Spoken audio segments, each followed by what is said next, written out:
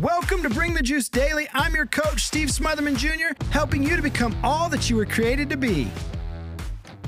Daily discipline. There once was a terrible storm and an enormous pile of mud and rocks had washed up against this house. Soon, the man who owned it began to shovel small portions of the pile. He'd put it in a wheelbarrow. Then what he would do is he would roll the wheelbarrow over and load it onto the other side of his property, which had been washed away by the rain. A friend saw him doing this and came along and watched for a while. Then he said, "Jim, don't you realize that's too big a job for you?" "Well," said the man, "I don't have enough money to have somebody come in here with a bulldozer, and while I'll admit it looks like too big a job for me, I'm not ready to admit that I can't do it without giving it a try."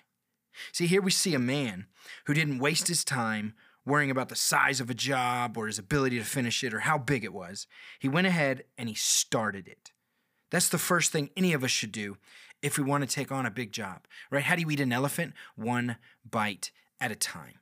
It's the start that stops most people. And then once you start, you have to have the daily discipline to keep at it. The job looks huge. It's an elephant. But I got to take one bite today and one bite tomorrow and one bite tomorrow. Another thought on this is we can't focus on the whole enchilada. We have to take the job in bite-sized chunks. Even the most courageous can be overwhelmed by looking what has to be done in its entirety. But all it takes is discipline. Daily discipline, not yearly discipline. Bring the juice today.